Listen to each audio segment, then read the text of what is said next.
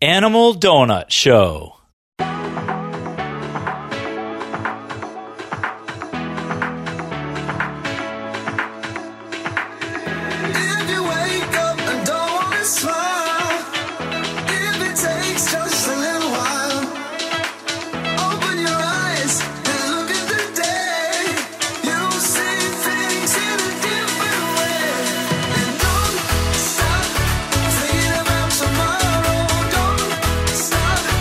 All right, welcome to the I don't know what do we call this? The podcast. The podcast. The we podcast. We could be Sam and Jeff Show if we wanted to. Yeah, right? sure. Yeah, could rename it. I like it. Yeah, okay. Rename it. Yeah, working title. Yeah. Right. Yeah.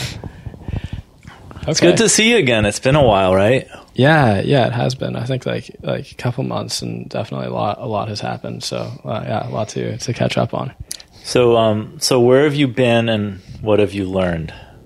Oh wow! Isn't that the question? Well, I've been working at a summer camp up on Johns Island. It's called Camp Nor'Wester, and I guess that's the easy part. What have I learned? That's a big question. Maybe we could break it down. No, I mean, yeah. If you want to break it down, or I could answer it as is. You know what? I'd rather than going chronologically, like what did you do most recently? Mm-hmm. How about just something that you've been thinking about or trying to get better at, or any kind of perception you've had or perspective? Yeah. Something that you've noticed or been thinking about. How's that? That's great. Something I've been thinking about quite a bit recently is the anxiety caused by decisions. Mm-hmm. I really I feel like I feel as though I am more anxious than the average person. So I've put thought into trying to pick apart what causes anxiety, because I really do think that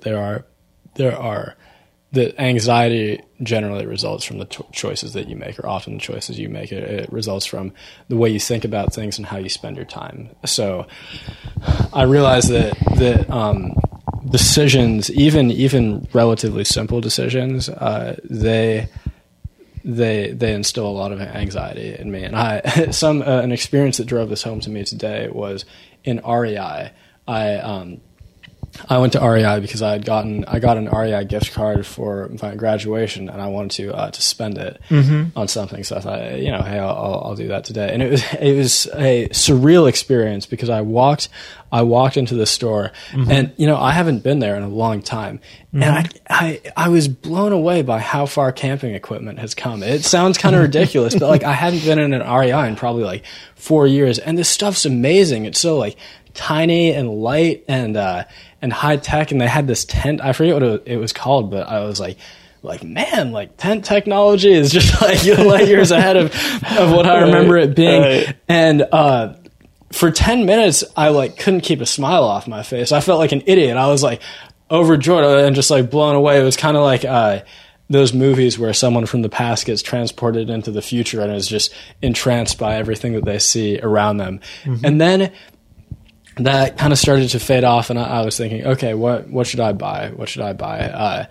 And I didn't want to spend too much. I didn't want to go over the amount of money that I had on my gift cards by a tremendous amount. So and then I started thinking about that and needing to decide on what I wanted to buy, and like my anxiety just started to build. It was strange. It's like, oh, should I buy this? Like, will I use that? Is that a waste of money? And I just realized, and I had been thinking about this like over the past 2 weeks, just decisions are a leading cause of anxiety in me, and then I definitely think in other people, and just that choice of how to spend your time is often so difficult, and that's why I really have enjoyed developing a schedule. That was the first thing that I did. Actually, before I got back from camp, I started thinking about how am I going to spend my time, and designed a morning routine and an evening routine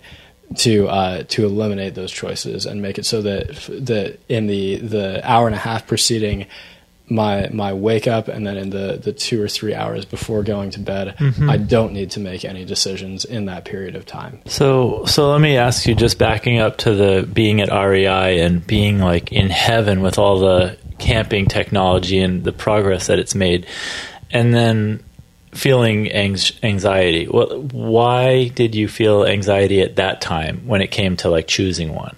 It sounds like the decision is what froze you up. Yeah, I mean, in that instance, I think it was I don't enjoy spending money on things that I'm not going to use, and I think I'm pretty good about that generally. I don't buy too much stuff. I think I have less stuff than the average person, but yeah, I really don't like wasting money at all, and I really hate to see something like I not to criticize my parents, but I think that they have bought a lot of things that they don't use. I just noticed that and I think they would agree with me. I look around their house and I just see a lot of things that were bought a decade ago and haven't been touched since. I'd imagine they bought it, set it down, and haven't touched it since. And that's a behavior that I really want to not emulate. So in some ways, you're maybe trying to balance their overconsumption and not utilizing things with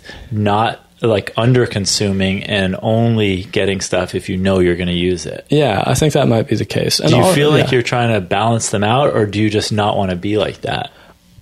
I'm not sure. I think I just don't want to be like that. And also I guess at this point I'm just so in many ways happy with my computer and my Kindle and my guitar. Like that's really, and like my soccer ball and my the clothes that I own and like my pair of running shoes. I feel like that's really, and like I guess my iPhone and earbuds, like those are really the only things that I use. I guess like a pen and some notebooks too, like that. Those are like all that's my life, So and it just doesn't seem like I use that many other things.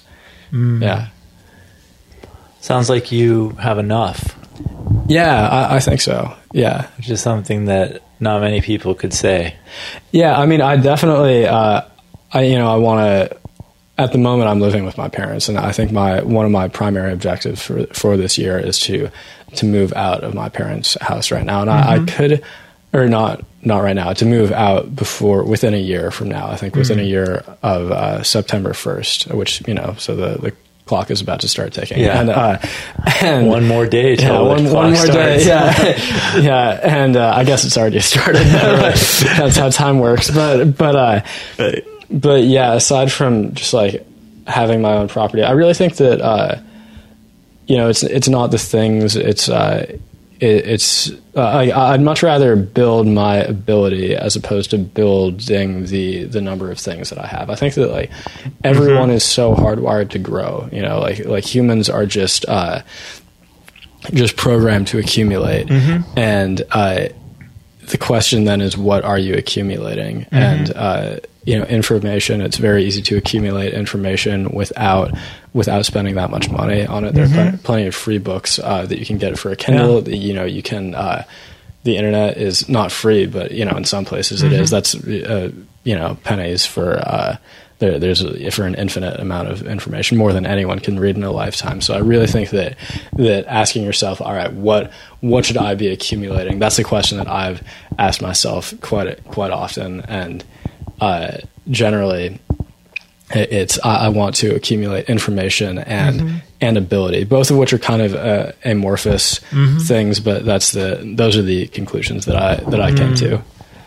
Well, you travel light. Like I've just noticed in the last few years, like when you leave for college or come back, like you have, a backpack with your computer, or you've got a couple of pairs of jeans or some shirts and some sneakers, and you have like less stuff than anybody. Yeah. Than anybody I know. Yeah. And maybe you're able to do that because, I don't know, there's no real reason you can do it and no one else can. I think you're intentional about what you really need. Yeah. What you don't need. Yeah, I mean, I really like what you just said about that. There is no reason why why someone else couldn't do that. You know, I think that everyone's capable of it. I mean, obviously there are some people who need to carry around medical equipment or that type of thing. Right. Like some people have more required baggage, but I think that almost everyone can cut down on the amount of stuff they have. Sure. And I think that would be a positive thing. Yeah. Now, something else you said after that about the REI was that you're trying to decrease the number of decisions that you have to make at the end of the day or something. That's right. And yeah. Can you talk a little bit more about like why you're trying to cut down on the number of decisions you have to make or organize your time that way? Because I thought that was... Yeah, well, I really like to... I think that having a good morning is a very good thing, and then also having a good evening is a very good thing, because a good evening leads into a good sleep, and then a good sleep leads into a good morning. And I really think that having consistency every morning and every night leads to a lot of... It makes me very happy, honestly. These past... It seems like every night since I've gotten back from camp, I've gone to bed, I've fallen asleep very quickly after getting into bed, and as I'm winding down, I'm generally just in a very good state of mind. I've been astounded at how peaceful I feel at that time of day. I just feel very... I've pretty much always felt as though the day was successful and just very not scattered. So how come things have gotten better since camp? Like, what's happened that's made you more relaxed? I really enjoyed a lot of camp, but a lot of it wasn't... I really like dealing with information. That's the thing. I really like reading and writing. Those are two of my favorite things. And I like taking in and putting out information at a very high rate. And if you think about the number of words that you're taking in per minute listening to someone versus the number of words you're taking in per minute when you're reading a book, this is an idea that Elon Musk, that was the first person who I heard mentioned that idea, and I hadn't really thought about it before, but it's so true that like if you're reading a book, you're just taking in a lot of information per unit of time spent reading, and I feel like my mind, I have a very like racing mind, like racing thoughts, and I love just that like high volume information, and then I also love writing, just being able to write for an extended period of time, and just like put out a bunch of ideas. That's a very satisfying thing for me. So I think that having more opportunities to do that has been led to a lot of peace of mind. Because if I don't write my ideas down, they kind of bounce around, and that's another thing that leads to anxiety. I think that the way I think about it is like a teapot. It's like if you need to like if a teapot's whistling, you need to open the spout or whatever you call it, and then that lets the steam out. And for me, writing is a way of doing that. And if I don't have that opportunity to spend at least like half an hour per day writing, it just gets kind of pent up, and I feel as though it's like when you're having a conversation with someone and they you want to respond to things that they're saying, but they're not giving you opportunities to respond. It's kind of like that. And that frustration that builds when you're having that kind of experience, it's kind of the same for me, only it happens no matter what. Like if I just don't have my 2 periods of writing per day, I just feel like there's a lot of pent up ideas in my mind that I don't want to lose. I'm like very anxious to a fault of like losing an idea that I have. If I come up with like something that I'm curious, or like an idea, I just don't want it to go away. And I think that getting it down on paper really helps with that. Yeah, it's interesting. I was listening to everything you were saying, and the one word that didn't come out of your mouth, but I think applies, is pressure. It sounds like you were talking about a lot of pressure. Exactly. You even used the teapot analogy, and I was waiting for you to say like, the pressure builds up. But it's very interesting that the word that wasn't used is probably the one thing that's causing this anxiety. For sure. And I can't help but think that And this is just, it could, if it applies and it fits, then it fits. And if it doesn't, just realize I'm sort of spitballing and trying to figure out like what might cause it. But just on my own experience, when I felt the most kind of anxiety and like lots and lots of racing thoughts and things I wanted to write down, and it was because I didn't really have a number one priority, which was really important, that I knew I could funnel all of my energy towards like one big thing, and everything just naturally kind of flowed to it. And I think sometimes when you don't have like, what am I doing now? And sometimes I don't have that clearly defined priority. And then I just feel like it's sort of like stepping on the gas, but the wheels of the car are just spinning. Man, I have that analogy. That's been like so rooted in my mind for such a long time. Yeah, continue. But that's like exactly how I think about it. Yeah. Well, so we're in sync on that, which is just like, and I think that even though you could I could take more notes and write down more lists and have more ideas, it's like, it still doesn't feel like you're really getting traction and moving forward. It just feels like you're stuck in the same spot. And I think that, you'll be fortunate a few times, maybe many times in your life, you'll find something where you can actually like put those ideas into the machine, and then the machine will churn them, and then you're going to like start moving forward. Yeah. I think that this is just from my own experience, when you can like take those ideas and turn them into something physical. Yeah. I don't know what it is. I mean, I'm sure you could design like something that's not so I'll just say, for example, a book. Like when you make a book, it takes all those ideas and you literally like write them with a pen and paper, or you type them, and then you send them to a publisher or a printer, and then they make a book. And somehow when you can see the tangible proof of your ideas going into that form, it makes you feel like you accomplished something. Yeah, for sure. I mean, you of all people would know that. Like you've written a couple books, and it seems like that. I can only imagine. I think we might have talked about that at some point, but the satisfaction of actually holding your own book in your hand and being like, man, this is my creation, and like that just seems like it would be a very I don't know if validating is the right word, just like almost a surreal experience.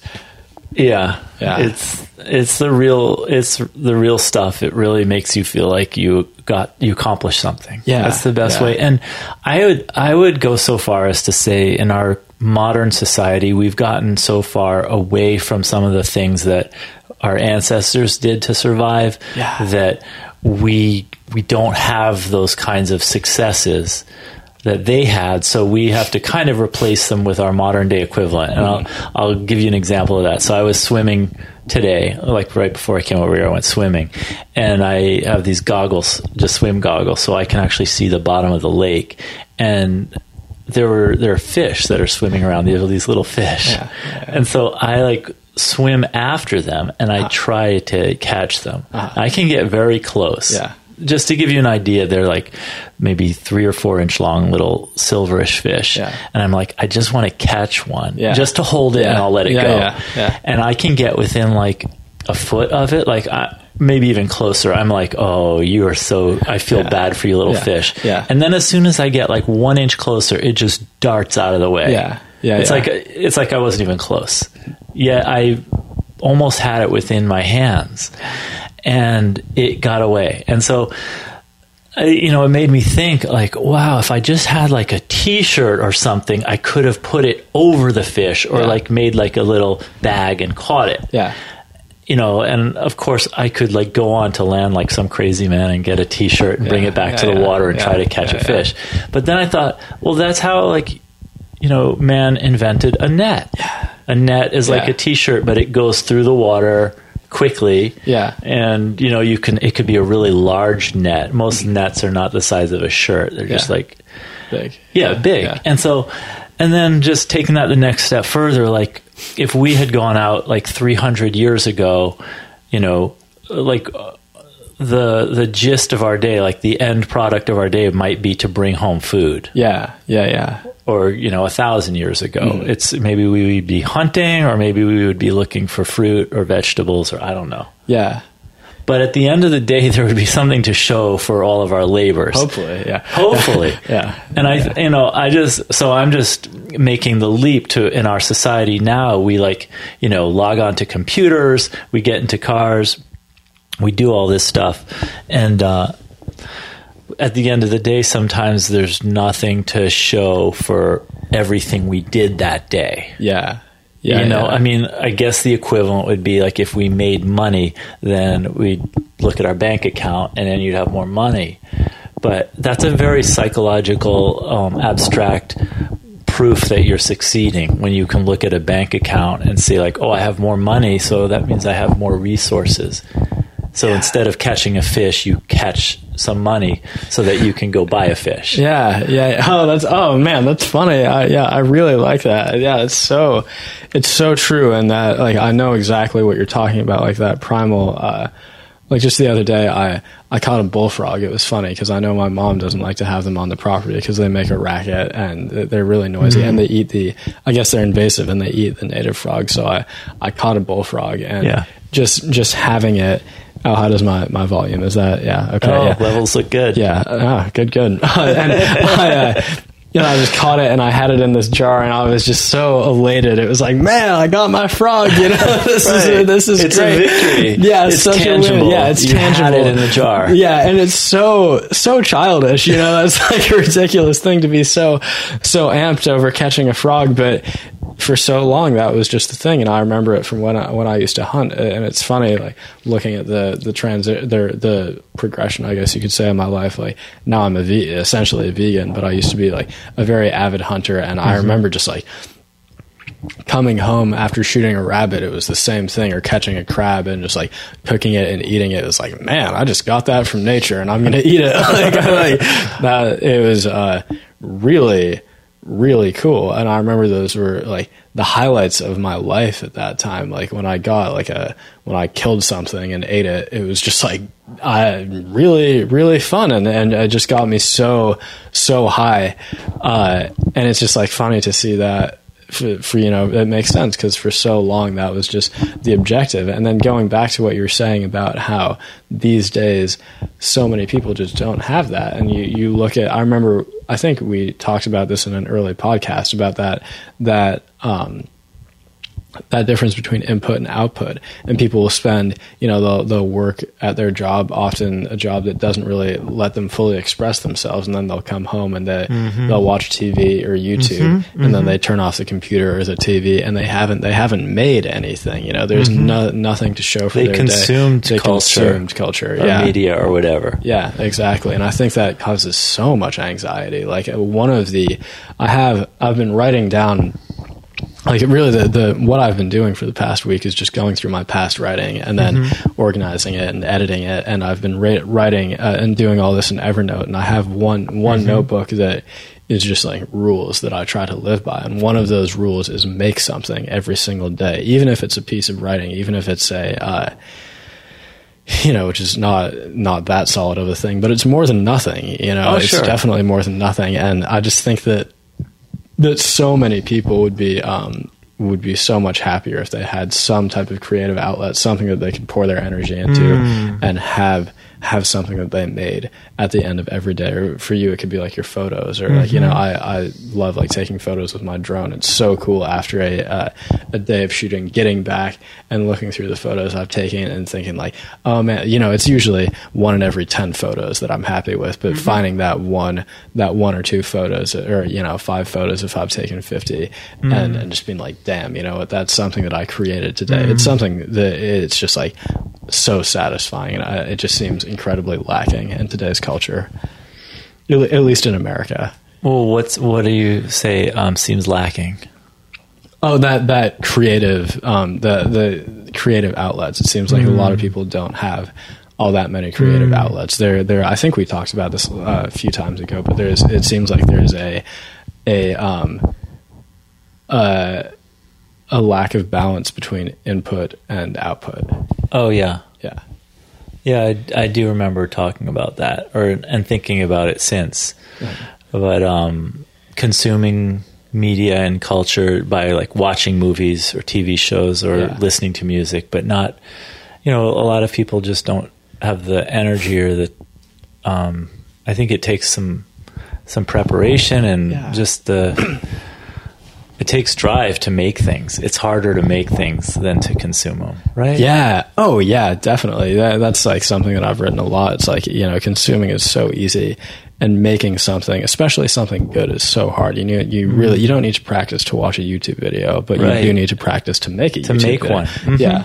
Same goes with anything. You don't need to practice to watch a soccer game, but you do need to practice to play soccer. It's so much harder. And like I consider myself a slow learner, and a lot of instances, particularly like doing things with my body. Like I've often felt very uncoordinated in my life, and like coordination was not something that came naturally to me. I needed to work on it, and I still have moments when I feel very clumsy, and it takes repeated effort over the course of the day, and I really think it's tough to really start enjoying a creative outlet until you've put about a year's worth of time into refining your ability to be creative in that way, whether that be like, and it depends somewhat on what that creative outlet is, but yeah, like it takes a long time. It takes a lot of discipline for the output to be enjoyable. But once you have put in that time, then it's so much more enjoyable than just taking in. Yeah, and I think the process of getting better at something, practicing, can be really enjoyable too, even if you don't obtain like superstar professional status. And it might take 2, 3, 5 years, 10 years before you become an expert. Yeah. But I think you have to enjoy that process of doing it, and like give yourself the joy and appreciate your own efforts, because you're not going to be great when you're starting anything. It kind of would defeat the rules of learning if you were great the first time you tried something. Yeah. I think that, you were talking about taking the drone pictures and how satisfying that is, and to get better at something creatively. And I do think that also something that we are missing a little bit as we become more technologically savvy is that in earlier days, we probably shared more things like with other people, one-on-one, or with a group. Just kind of like these conversations that we've had, I really like them because it's a genuine like listening and talking and thinking and expressing ourselves. And in a way that a lot of times I think from day to day, we don't really have intentional conversations with each other.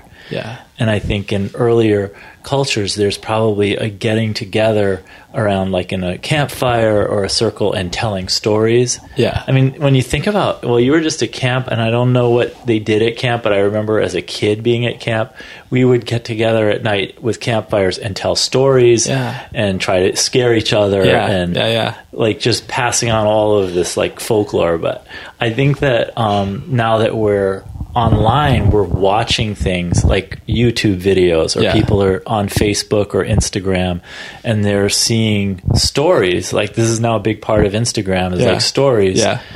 But they're other people's stories, and we're not participating in the story. We're just watching someone else's story. And like we're creating all these stories maybe to impress other people with everything that's going on in our life. But in a way, we're like voyeurs on other stories, whereas in the past, we were sharing stories we were actually a part of.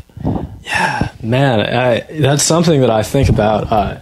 It's funny. I feel like every time we have these conversations, you say something, and I'm like, man, it's something that I've been thinking about a tremendous amount, but maybe haven't mentioned. I think that is so true, and it's amazing to think about the fact that humans lived for. I forget exactly how long ago Homo sapiens like technically evolved, but I think technically it's been a long time. Yeah, I think you're right. Quite a while. And then you think about in this like thousands of years, tens of thousands of years, hundreds of thousands probably. Who knows? Whatever. What I do know is that like in this tiny little window, this 1/100,000th of how long we've existed. in this like 10-year window, we've gotten, like you were saying, stories and texting and these very refined isn't the right word because it has too positive a connotation. We have these very reduced ways of interacting with each other. It's like you think about a text conversation as opposed to a face-to-face conversation, and there's just so much less information coming through in a text conversation. You're not looking a person in the eye, you're not hearing the tone of their voice or their inflection. There's just a lot less going on, and I think that it's really throwing people off to not be connecting face-to-face with each other. And all, this is like it's not an original idea. Plenty of people have thought this too, or thought that too. That's a prime topic of conversation. But it's still powerful because we're still missing it. We're picking up the phone and texting as our go-to rather than choosing face-to-face or choosing a phone call or whatever we could do that would share more. Closer to story and less just like the texts are like little random just thoughts. They're just ideas, and they're kind of carefully curated in a way, and that like you can say just as many words but not too many, and put in an emoji and you're set to go. It's a very just unnatural way of doing things, and that distance, I think a lot in terms of 80-20 analyses.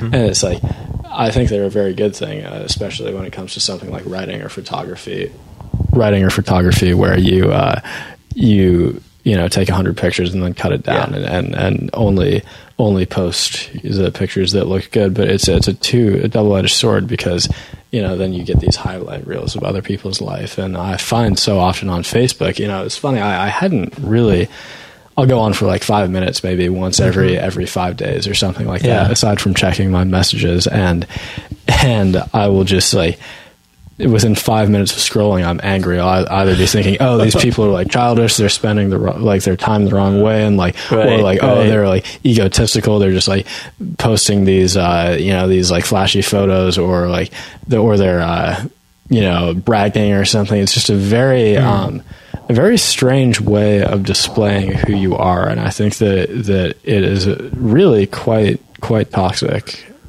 in a lot of ways. And it just seems like a question that I've been asking myself a lot recently is like, how did people used to live? Like, what did the day of a person in a hunter-gatherer society look like, or what did the day of a person in an agricultural society look like? And trying to match the way I live a tiny bit more to mirror that way.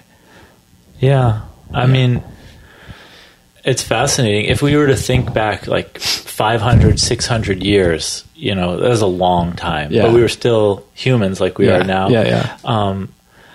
Or if you go back maybe 1,000 years, I think a lot of life was about surviving. And now we don't have to worry about surviving as much because, like, for you and me and a lot of our friends, not everybody on the planet, but just for the people we know from day to day, like, we have a roof over our heads and there's enough food so that we can make it to the end of the day. And I think that if you go back far enough, that wasn't a given. So people would actually like wake up in the morning and they'd be like, okay, I have to get warm. I have to dry off, whatever it was to like keep from freezing or something. And then you were hungry. So you had to like either go out and physically get the food or the animal or hunt, or maybe you would like trade something that you had built or made or something with someone else. I think the ideas of success in the past were just, we didn't have like psychological constructs of like, am I a success? Or am I a failure? Like, am I alive? Are my kids alive? It's such a different way of being. Now the ideas of success, I mean, so many of them are abstracted. They're like, about accumulation of things. It's just sort of how we've gone, how it's worked. But, people have cars that show other people how cool they are or how much money they have for a car, or they have houses, or they have, bank accounts. But these are things that, didn't exist very recently in human evolution. Yeah. So we were less focused on, accumulating material things. Yeah. And more probably on survival. Yeah, for sure. That's my guess. And, but I think there's no other way it could be, really. Yeah. Like that just must have been it.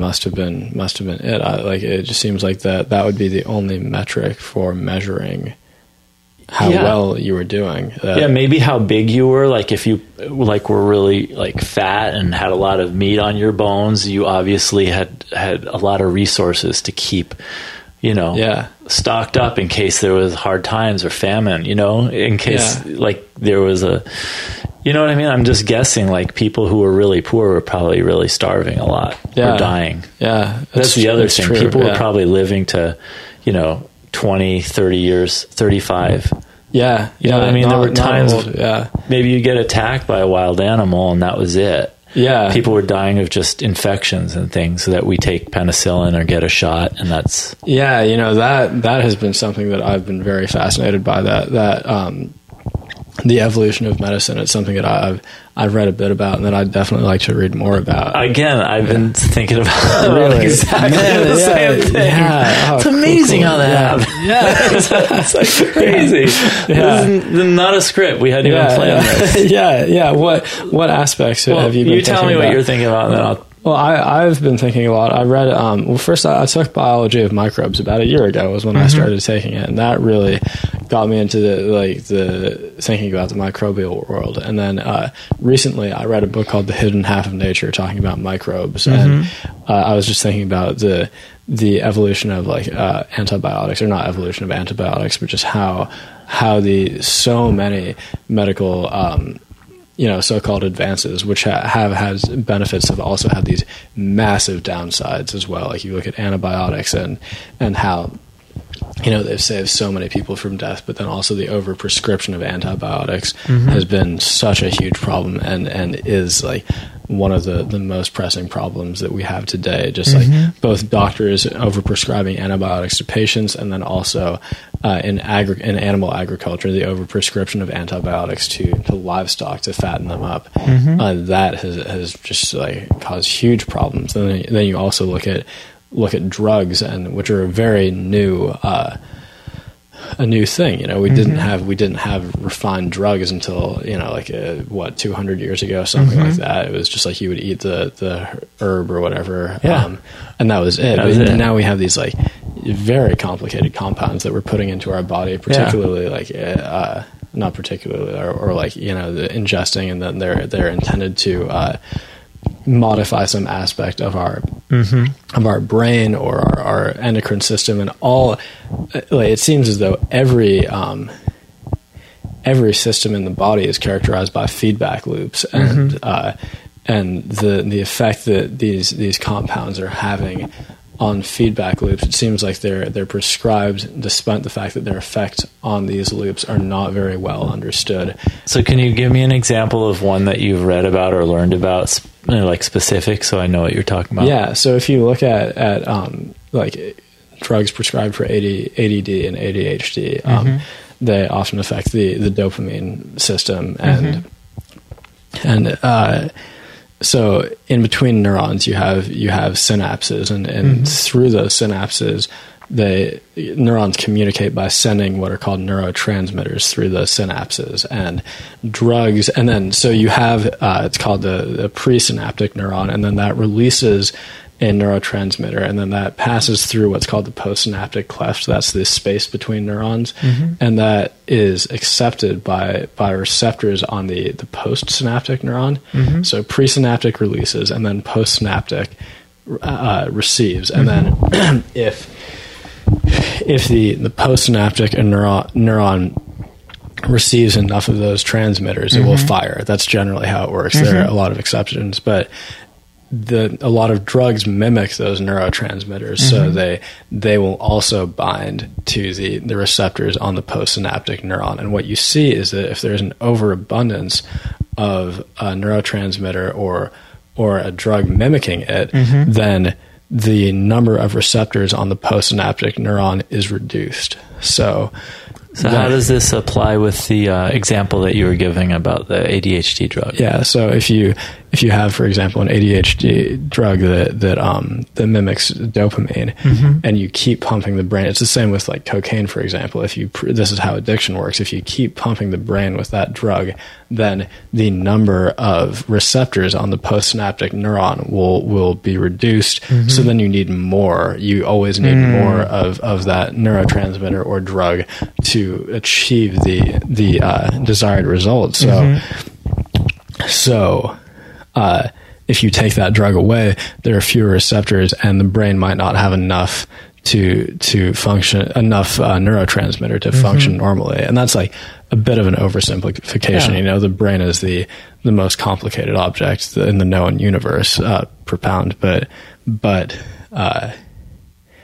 you know, that's, and we have like a very poor understanding of the brain. I think that people don't really realize how little we actually know about the brain. There's a lot of pop neuroscience being tossed around, but people don't have a very firm grasp on it. Even the experts in the field of neuroscience. But we're messing with it. You know, we're putting these chemicals into it, and they're affecting those feedback loops in ways such as the one that I just described. And I think that I think that it'll be another example of one of these so-called advances in medicine that 20 or 30 years down the line or 50 years down the line, we're going to look back and think, oh my God, I can't believe that we were doing that to people.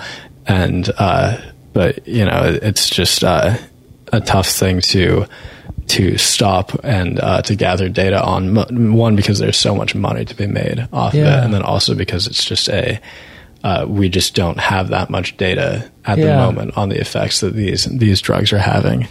How about diagnostic imaging? Do you know anything about that? Any of these machines that do scans or, you know, read our bodies? Yeah, I do. I mean, that's something that I've definitely researched a decent amount. And I mean, what do you want to know? So have you? I know you've read Tools of Titans. Yeah. Have you read any of the 4 Hour Body?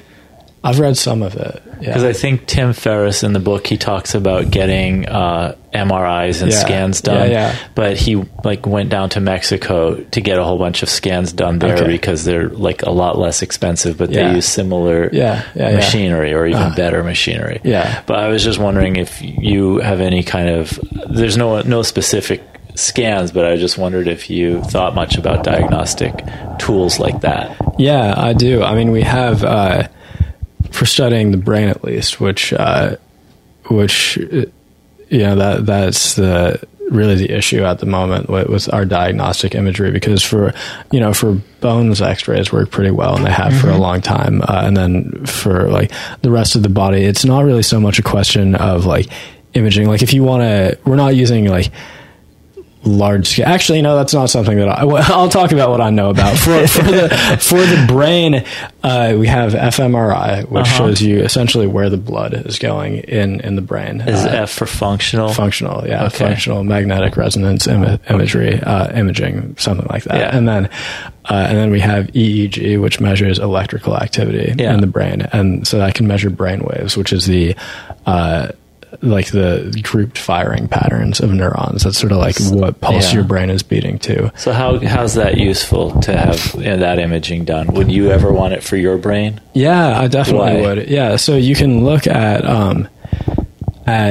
looking at the electrical activity in your brain sort of tells you what type of state you're in. So there are different brain waves. Do you know anything about this? Or I've heard about functional MRI. I've heard about tests where they can see what parts of the brain are lighting up during different activities. And some people will have more developed parts of their brain, and you can see that when they're lit up. Yeah, exactly. Does it harm the brain to have these tests at all? It doesn't seem like it. No, not the. There's one called positron emission tomography, PET. That's not too great. Okay. You don't want to have that. But So in the future, do you think, just like we all have like smartphones now with apps, do you think there will be a really low cost scanner or something that we could actually monitor our brainwaves? Oh yeah, there already is. It's called the Muse headband, and it Serious? Yeah, and it can monitor your brainwaves. Can it give you a visual picture of what's lit up and what's firing? You know, I've never used one. I think it can. I know it tells you somehow what's happening, because the idea with Muse is that I think it's to help you get into a meditative state. So meditative states are characterized by a certain firing pattern, a certain brainwave state. And something that I should mention is that, you know, you have all your neurons in your brain, and then let's hope I do. Yeah, hopefully. We probably don't have all of them, but there's these neurons in your brain, and then different regions of the brain fire at different rates. Yeah. So you'll see if you looked at, say, like the occipital, like the visual cortex of your brain, it would sort of pulse. There'd be pulses of activity, whereas like a lot of neurons are lighting up and then they're going off. And then that differs from region to region, but then you also have overall activity. So you could say, like, you know, the average pulse rate is whatever, you know, and we characterize that by saying, like, oh, your brain isn't like you're showing alpha waves right now, or beta waves right now, or gamma waves, or delta waves. So that's like the net firing. Wouldn't that be cool if you could actually monitor how your brain was functioning during the day? Oh, and it's going to happen. That's really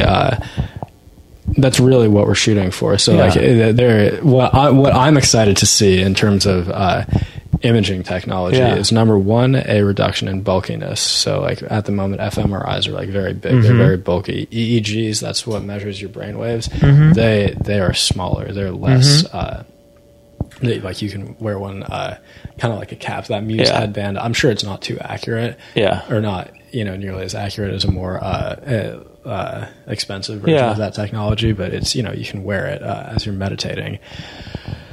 So what I'm interested, or what I'm excited for, is for, number one, a drop in the price of these imaging technologies, a drop in the size, like it getting less bulky, and then also an increase in resolution. So like, as they get more precise and more precise, it's going to be amazing what type of data we can get from them. As far as future businesses that you could work on, I could see working on something that helped people to tune into how their brain was acting and what parts of the brain were being engaged, and maybe even like being able to see what stress looks like on your brain, and maybe if you're relaxed, like what that looks like when you're challenged. We can already do it. Or even in a flow state. How about someone in a flow state? Oh man, they've been doing a bunch of stuff with that. Yeah. What if you could do that at home? Because, you know, here's what we're limited to at home. You can figure out your weight standing on a scale. You could do your pulse by putting fingers on, you know,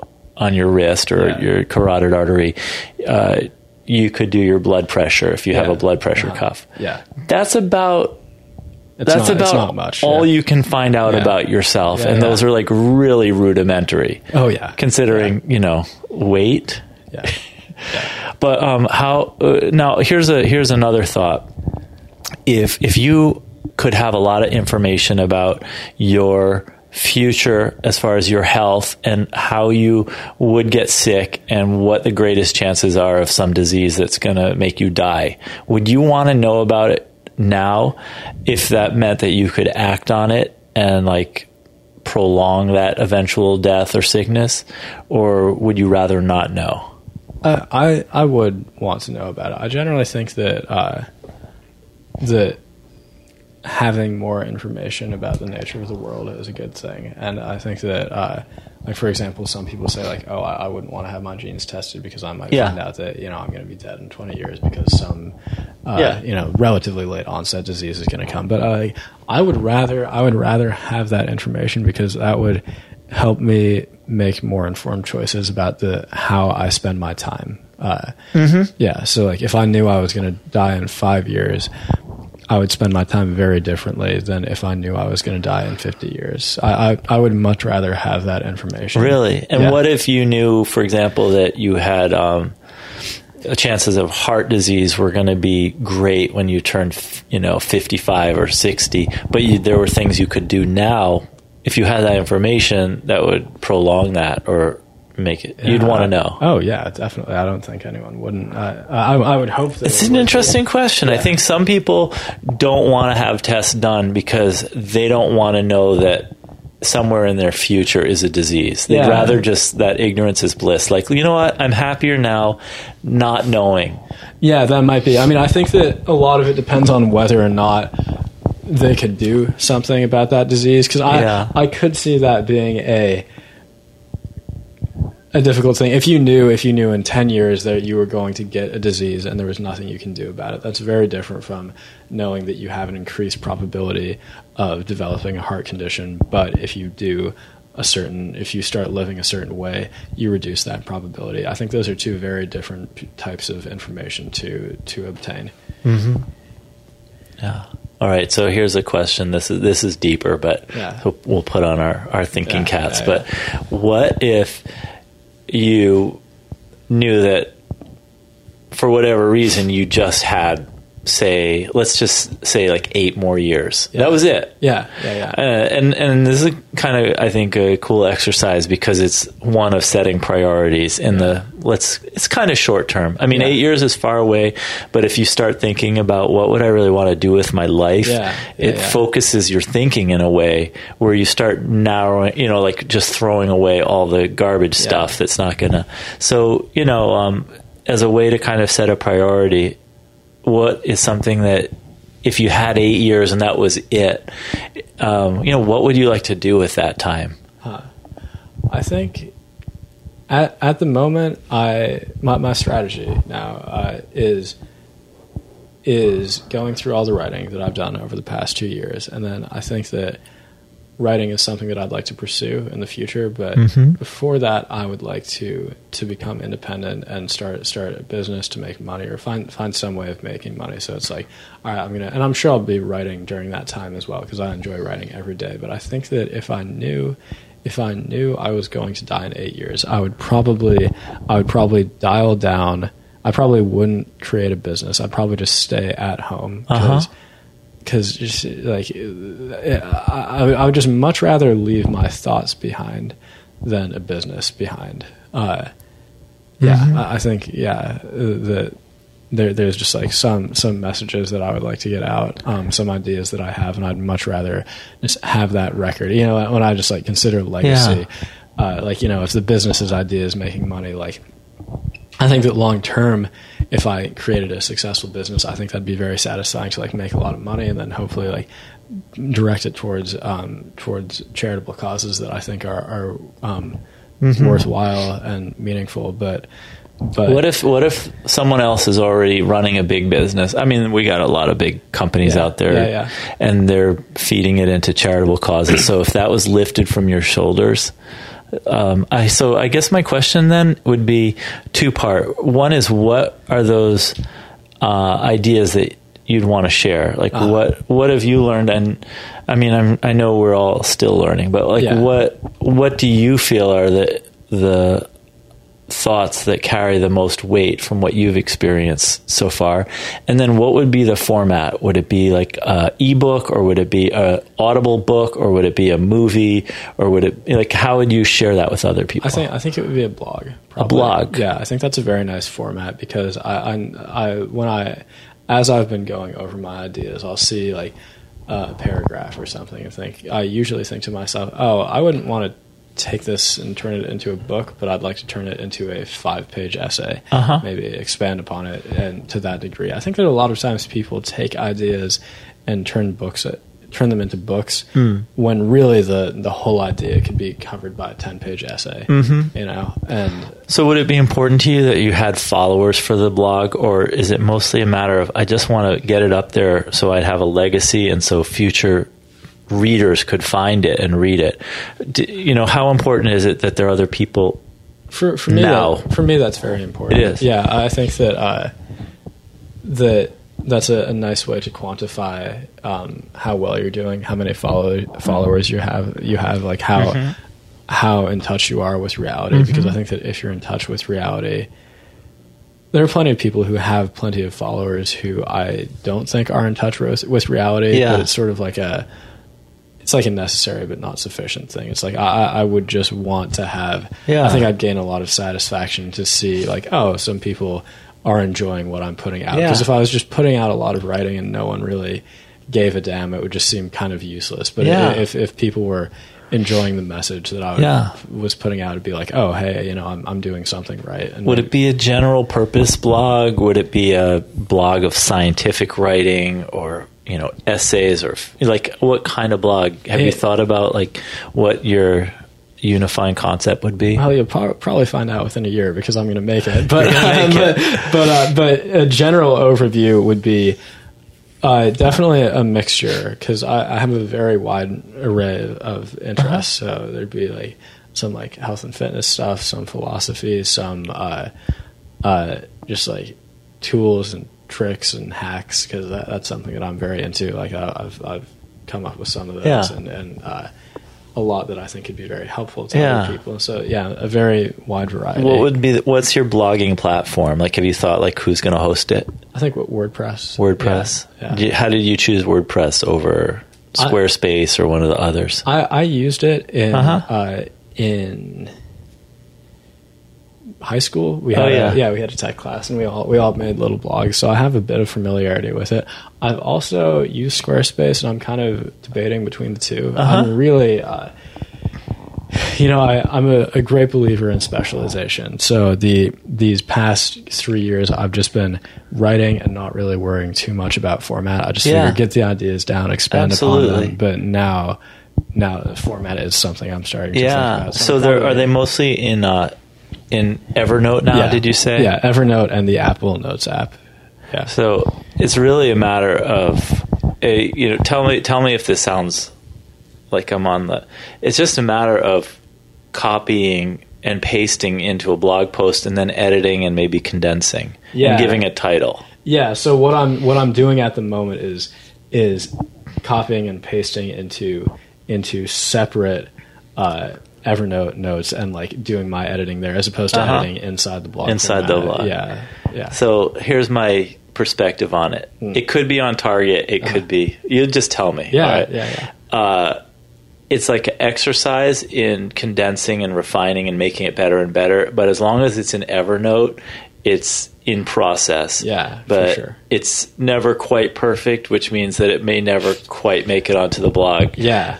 Eventually, you're going to have a blog. Yeah. But that blog could be in 2019 or whenever. Yeah. So the question is, what's the fear of failure in starting a blog tomorrow with blog post number 1? Oh, I've already started it. You started it. Yeah, I have a little WordPress page. Yeah, but you have a little WordPress, and I don't know about it. Yeah, it's very. I was keeping it quiet. I think you're the first person to know. So yeah. I want to see it. Yeah, but whenever you're ready to share it. But I think it's great that you've already started it. Yeah. No, I mean, you're not waiting till you find out you have 8 years to go. Yeah, that's right. I'm not. Yeah. No, I think my the reason for my doing that is I want to have, when I get it off the ground, when I really kickstart it, because there isn't all that much on it right now. When I really get it off the ground, I want to be able to be like, copy, paste 5 pages, copy, paste 5 pages, copy, paste 5 pages. I'd like to have it all set up, and then over the course of one day, put a lot of information on it. So once it starts getting traffic, if it starts getting traffic, people will be, it will be, worth people's time. They'll be able to look around and be like, oh, he's done something. I don't want it to just be like, oh, here's one scrappy post. I'd like to just be able to. You want to have like a fully formed.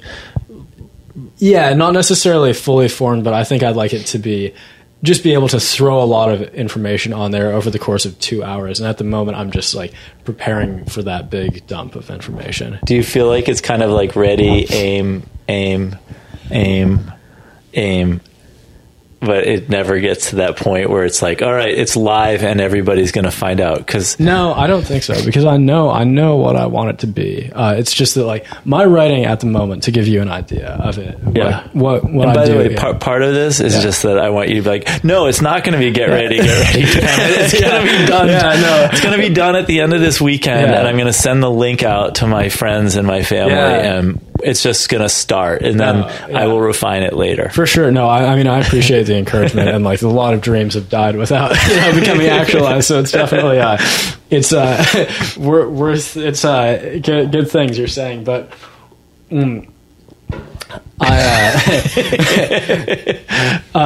at the moment, like the way that I take notes, I kind of have like the form of my writing right now is I'll do like stream of consciousness. Like a big brain dump for an hour, and that can be, it's like very random, very scattered. Some of it is I'll have, like, as I'm looking through it, I'll see like, oh man, that was a coherent paragraph, but then I'll get sidetracked and be like, write down some random thought. It's just not in a very intelligible format at the moment, so I just need to, it's like editing and revising and editing a paper before you turn it in at the moment. Yeah. It just if I put it up right now, it would be insane. Like, no, people would just be like, man, this guy is the most ADHD person like in the world, because it's just not in a pleasant format to take in. So it's just a question of putting it in that format. And then the other way that I take notes, this is in the Apple Notes app. If I just have a thought over the course of the day, I'll write it down in the Apple Notes app. If I read an article that I find very fascinating, I put it down in the Apple Notes app. So I'm just sorting it at this point and saying, like, I have an Evernote page for like scientific articles that I find fascinating. So I just want to have 10 articles in that page at least before I throw them on the blog. And then like there'll be another one like questions that I ask myself frequently. I want to have at least 20 questions together, which I do at this point. So the analogy, it seems to me like you're curating this blog kind of as though one were curating a museum exhibit, and you're saying, look, before I open the doors to let people in the museum, I want to have art on the walls. Exactly. I want to have it all set to go. That's so perfect analogy. Yeah. So well, that makes sense to me. I can appreciate it, and it reminds me. I like hearing this because my Evernote, I've kept Evernote going for like more than 10 years. I think. I didn't know it existed that long. Yeah, no, it's crazy. That's amazing. I think I found out about it in maybe 2010 or 2000. Actually 2008 maybe. Wow. And so it's like thousands and thousands. And most of them are just, little things that I typed down or wrote, and then they're not consequential, but it's really helpful as an author for me when I get an idea. And here's something, I don't know if you do it or not, but I will, if it's it's for a book, and the book's titles, like my most recent book is Stock Market Intelligence. Yeah. So I just use SMI, and I just type that anywhere in the... Oh, I like that. That's great. Anywhere in the headline of the note or the subject, or in the body. And you can see where I'm going with that. Yeah, and that way you can just search it later. With like a like the search function. Just search. You don't even have to type in a hashtag. Awesome. You just do SMI, and since that's not going to appear in any word, it'll just... So I have everything kind of... without having to create it and file it at the time I make it into a folder. I just put that tag. But I think what your story is helping me to realize is that there is useful stuff in Evernote that was an idea. And I think for me, the most pure and useful way to use it is to simplify it. Kind of like you're talking about with your stuff and not owning things you don't need or buying stuff. It's about what's the most important part of this note. Exactly. And I think we also have to realize that our readers and our visitors are also going to tend to get distracted by other things. So you want to present the most useful form, which is usually, I know it sounds hard to do but like 3 sentences. And then if you really need a fourth, I know you were talking about like most things could be described in like 10 pages instead of a book. Oh, I mean, that's like the maximum amount. I think you're completely, but maybe like a paragraph exactly. Yeah. Just tiny little snippets. And that kind of takes the pressure off, because here you are thinking about, like wanting to create like a substantial blog before you go live. But I'm not saying that each of your articles be 1 paragraph, but it could almost be fun to look at like lots and lots of notes and be like, what's the essence? What's the seed? That's exactly what I do. I go through and what I did when I was writing them is I'd write it and then often read back over it and then bold anything that I thought was like, oh, and that's actually worth communicating to other people. Yeah. This is really interesting. This comes up because I just created a Patreon page today. Really? Okay. Yeah. You know what Patreon is? I do. Explain it for people who are listening who might not have heard of Patreon. Yeah. So you have a something like a podcast and you don't have ads to fund it. You can, but you have an audience or don't have an audience. You can create a Patreon page, and that allows your followers to pay you. You could say pay like $5 per month or pay $1 a month. You can the prices or the amounts are flexible, but it allows crowdfunding essentially of a creative endeavor or any type of endeavor. Yeah. And it's just a funding system. Yeah. So the way I've heard is, for musicians who are creating really good videos or music and they don't have any way of getting paid. Yeah. I think the creator was Jack Conte, and he does these videos online, music videos. He does them both on his own, but also with Natalie Dawn, and they're called Pamplemousse, and they do video songs, and they're incredibly inventive and fun to watch. But he was getting millions of visitors to the videos and earning like very little money. Yeah. And he thought, there's got to be a way. Yeah. I have so many people watching and I'm not making money. So this is just a way for creative people, whether they're musicians or designers or photographers or illustrators or podcasters, to communicate to their friends and their followers, hey, if you want to help support me, you can make a donation. So I think there must be a way to enter a credit card or something. Yeah, I think so. I've never done it. Neither have I. Yeah. But I set up the page. It was super easy. They have, and I'm not affiliated in any way with them. I just learned about Jack through his YouTube channel. And then I thought, I wonder if they have an app for this on the iPhone. And today I literally downloaded it and created a profile and uploaded a picture to it. And now it's live. Cool. But what I want to do is find ways to put content. I believe that your Patreon page could be like a web page with some unique content on it. They're like the patrons of the art. They're the people who support you, and then they could like watch the video or see the pictures. And my idea is it wouldn't be the stuff that would be available to everybody in the general public. It would be like special stuff for the people who support you. I like that. Yeah. Oh yeah, you can definitely do that. I mean, you know what I mean? Like, otherwise, I guess, like, if they're not patrons then or Patreon customers, then why would they want to contribute money? So in a way, it's sort of like, look, in exchange for helping to support me, here's some special stuff, behind the scenes things, or something I just thought of and I wanted to share with you guys. Yeah, exactly. That's a good way of incentivizing it.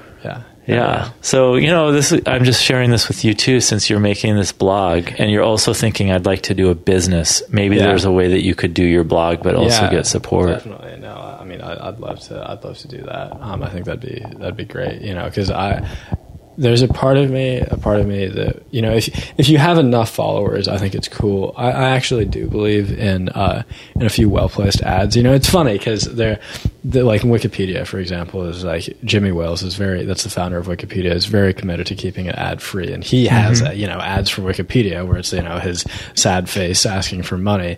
And I think like, man, I really wouldn't mind if there was just one tiny ad in the top bar of Wikipedia for Mazda or whatever. I'm not going to buy one, but and then I'm sure someone would, and I'm sure Mazda would pay a tremendous amount, seeing as Wikipedia is like the 5th most popular website in the world. Like, I really do believe in advertising it gets so much criticism, but there are a lot of very great products out there, and I think that especially if you have a small thing, so you have a blog that displays your creative work and it gets a lot of traffic, I think there's nothing wrong with advertising a product that you believe in. I think that's great, and making some money that way instead of asking your viewers or your followers for money. I think that's a great way of doing it. But then again, if you're against advertising or for whatever reason, Patreon's great too. So I would consider both. I mean, I think it unless I create a very incredible blog, I'm probably not going to be able to get paid. I'm probably not going to be able to get money from advertising in the near term future. So Patreon might be another option at the moment. So we'll see. Yeah. I think it's just fun to try new things, and if you try 10 new things, one of them will really stick, and you'll be like, "This is great." But you never know which thing that's going to be until you try it. Well, I think that is pretty much, we've covered it all, haven't we? I don't even know what more to say. Well, this is probably a good time to wrap it up then. So, Sam, thank you so much for having the idea, really, to just get together and do this again. I think we officially have a tradition now. I think we do. Yeah, let's keep it up. All right, sounds great. Yeah.